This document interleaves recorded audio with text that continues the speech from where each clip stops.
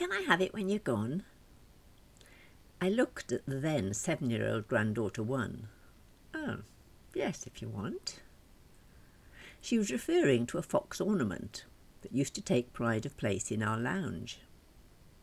The fact that it proved irresistible to little fingers meant it was consigned to a safer place in the bedroom a few years ago. But not before granddaughter One had written a little label to stick on the bottom to make sure no one else would try to claim it after my death. Ellen is having this fox thing. Now she's 11 and her tastes have changed. Last week she told me I could take the label off as she didn't want it anymore. Rude. But it got me thinking about what we leave behind when we die. For most of us it won't be loads of money or priceless antiques. If my grandmother had ever had a Chippendale desk, she would probably have sold it to fund her bingo habit.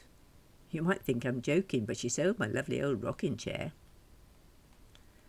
However, whatever we leave behind, whether it's worth £10 or 10 million, chances are there will be family grumblings anyway. When a great-aunt died many years ago, her will resulted in several members of the family not speaking to each other for years. Daniel Craig, the actor best known for playing James Bond, said in a recent magazine interview that he wasn't going to leave his fortune, most recently valued at £116 million, to his children because he considered that distasteful. My philosophy is to get rid of it or give it away before you go. I don't know if anyone asked his children what they thought. He went on to ask, isn't there an old adage that if you die a rich person, you've failed? He was derided by some people, but I rather like that way of thinking, that it's more worthwhile to do something useful with your money while you're alive. I mean, I assume he didn't intend to leave his children penniless, just not silly money rich. Husband always tells our children that we're going to spend it all before we die. That said, most spare money we have we tend to give to them anyway, because yes, we are in the fortunate position of having everything we need. Of course I'd like a luxury yacht complete with crew and chef, but that's never going to happen. A rubber dinghy is the best I can hope for. A little aside here. This week in our Zach's Bible study, we looked at the Lord's Prayer as an introduction to our series on prayer. It is such a wonderful and simple example. The first half exalts God, the rest covers our needs. Note, our needs, not our wants. Give us this day our daily bread. Not a Ferrari, or even a 4-course meal in a Michelin-starred restaurant. Just the basics, what we need, not what we may want. Anyway, back to what we leave behind. Assuming it's not earthly treasures, what is it? My uncle was one of the founders of what is now known as Fitzroy, an organisation that, since 1962, has provided loving care homes for children and adults in the UK with learning disabilities. That, without a doubt, is his legacy, and he will long be remembered and celebrated for his part in it. John Smith, who 50 years ago founded God's Squad Christian Motorcycle Club, died a few years ago, but his memory lives on across the world, wherever squad members meet, be that Wales, the Ukraine, or New Zealand. And wherever they meet, there will be dramatic stories of lives changed that owe much to Smithy's original influence on others. Unfortunately, some people will be remembered for less positive reasons. Mrs. Thatcher springs to mind, but then again the same could probably be said for most politicians. In my head, Tony Blair will always be connected with the non-existence of weapons of mass destruction, and David Cameron as the instigator of the Brexit referendum. Perhaps if you want to be remembered positively, you should avoid politics. Difficult decisions will always have to be made and someone won't like them. Shakespeare got it right when he wrote, "The evil that men do lives after them. The good is oft interred with their bones." So, politics aside, maybe the best most of us can hope to leave is good memories. Because my mother went out to work and then died when I was 19, Most of my memories of her are other people's memories, but some things are imprinted in my brain. Thanks to her, I can recite word perfectly Abu Ben Adhim by James Leigh Hunt. It's the only poem I can recite, and I have no idea why she knew it, or why she thought it would be a good idea for me to learn it. I can't imagine a situation where it would come in handy, or even be relevant. But it's there, stuck in my head, taking up useful space. As is the little ditty, Maisie dotes and dozy dotes and little lambsy divey, a kiddly divey do, wouldn't you? Which I found myself saying to George only the other day when I was chivying him along. Why? I'm not sure, but it came naturally at the time. And then there's my mother's party piece. And mother was boffing her babby one night. Could be worse, I suppose. I could have the words of all the hymns we sang in school imprinted in my brain as well.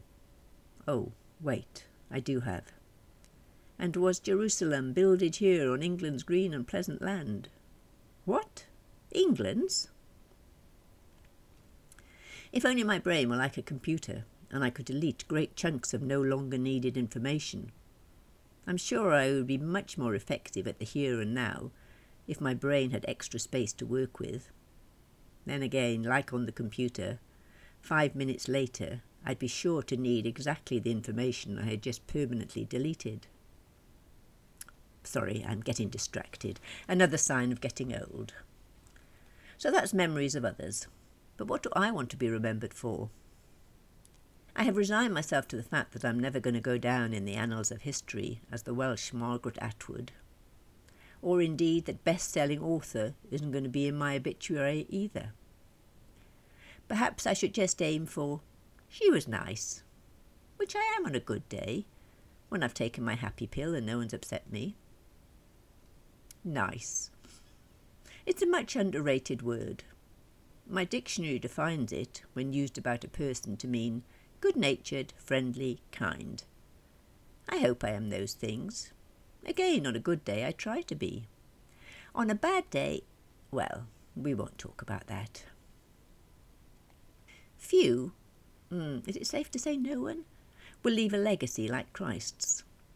For 2021 years, we've been remembering him in our calendar.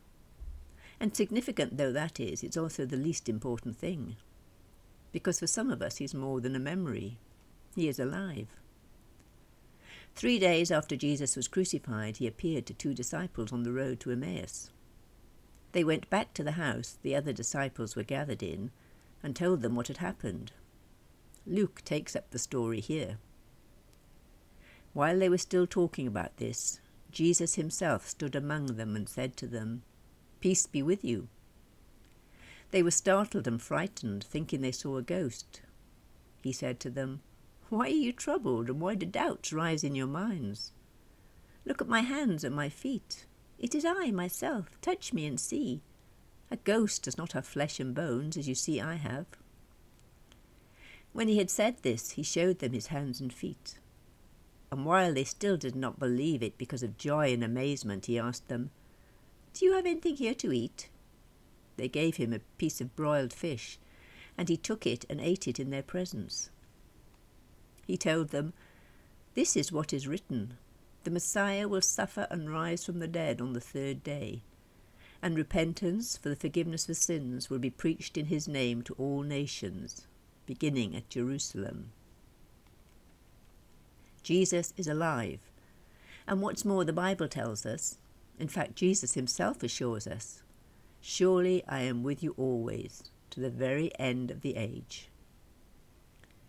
When we discover that Christ is more than a memory, that he's alive, then, and like memories that may fade, the reality becomes more vivid. We don't see him in sepia hues of faded photos, or in blurred images in our head. Instead, we see with hearts aligned with the Creator. We know him. Have you ever seen someone and thought, that person looks really familiar, but you have no idea why? I was on a writing course a few years ago, and I was convinced I knew one of the other women on it from somewhere. I spoke to her in the break to try and establish where I might have seen her before. It turned out that she had been thinking exactly the same thing about me. We went through families, locations, jobs, schools, background, hobbies, churches, and could find absolutely no common ground where we might have met. It was so odd that we both had the same sense of familiarity, apparently unfounded. On the other hand, I have frequently been greeted by strange people who obviously know me, at which point I have to feign recognition and hope they give some clues to their identity in what they say. Sometimes I never find out. But the really wonderful thing is that God will never forget us, neither our names nor our faces. In the book of Isaiah he says, "Can a mother forget the baby at her breast and have no compassion on the child she has borne? Though she may forget, I will not forget you. See, I have engraved you on the palms of my hands." A mother may forget. I've heard very sad stories of dementia patients not knowing their children. And indeed, after my mum had her second stroke, she looked at me from her hospital bed and said, "You look familiar. Are you Peter?" But God won't forget.